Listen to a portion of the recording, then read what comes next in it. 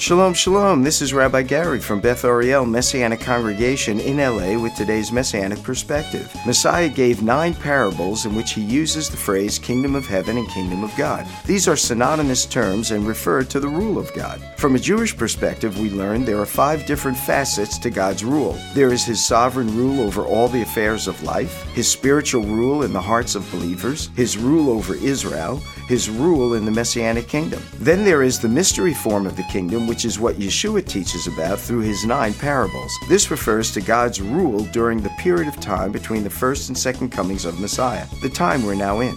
To learn more about our ministry among the Jewish people, visit us online at bethariel.org. Join us for our Shabbat service every Saturday morning in Tarzana on Lindley Avenue and Saturday evening in Santa Clarita on Wiley Canyon Road. Go to bethariel.org.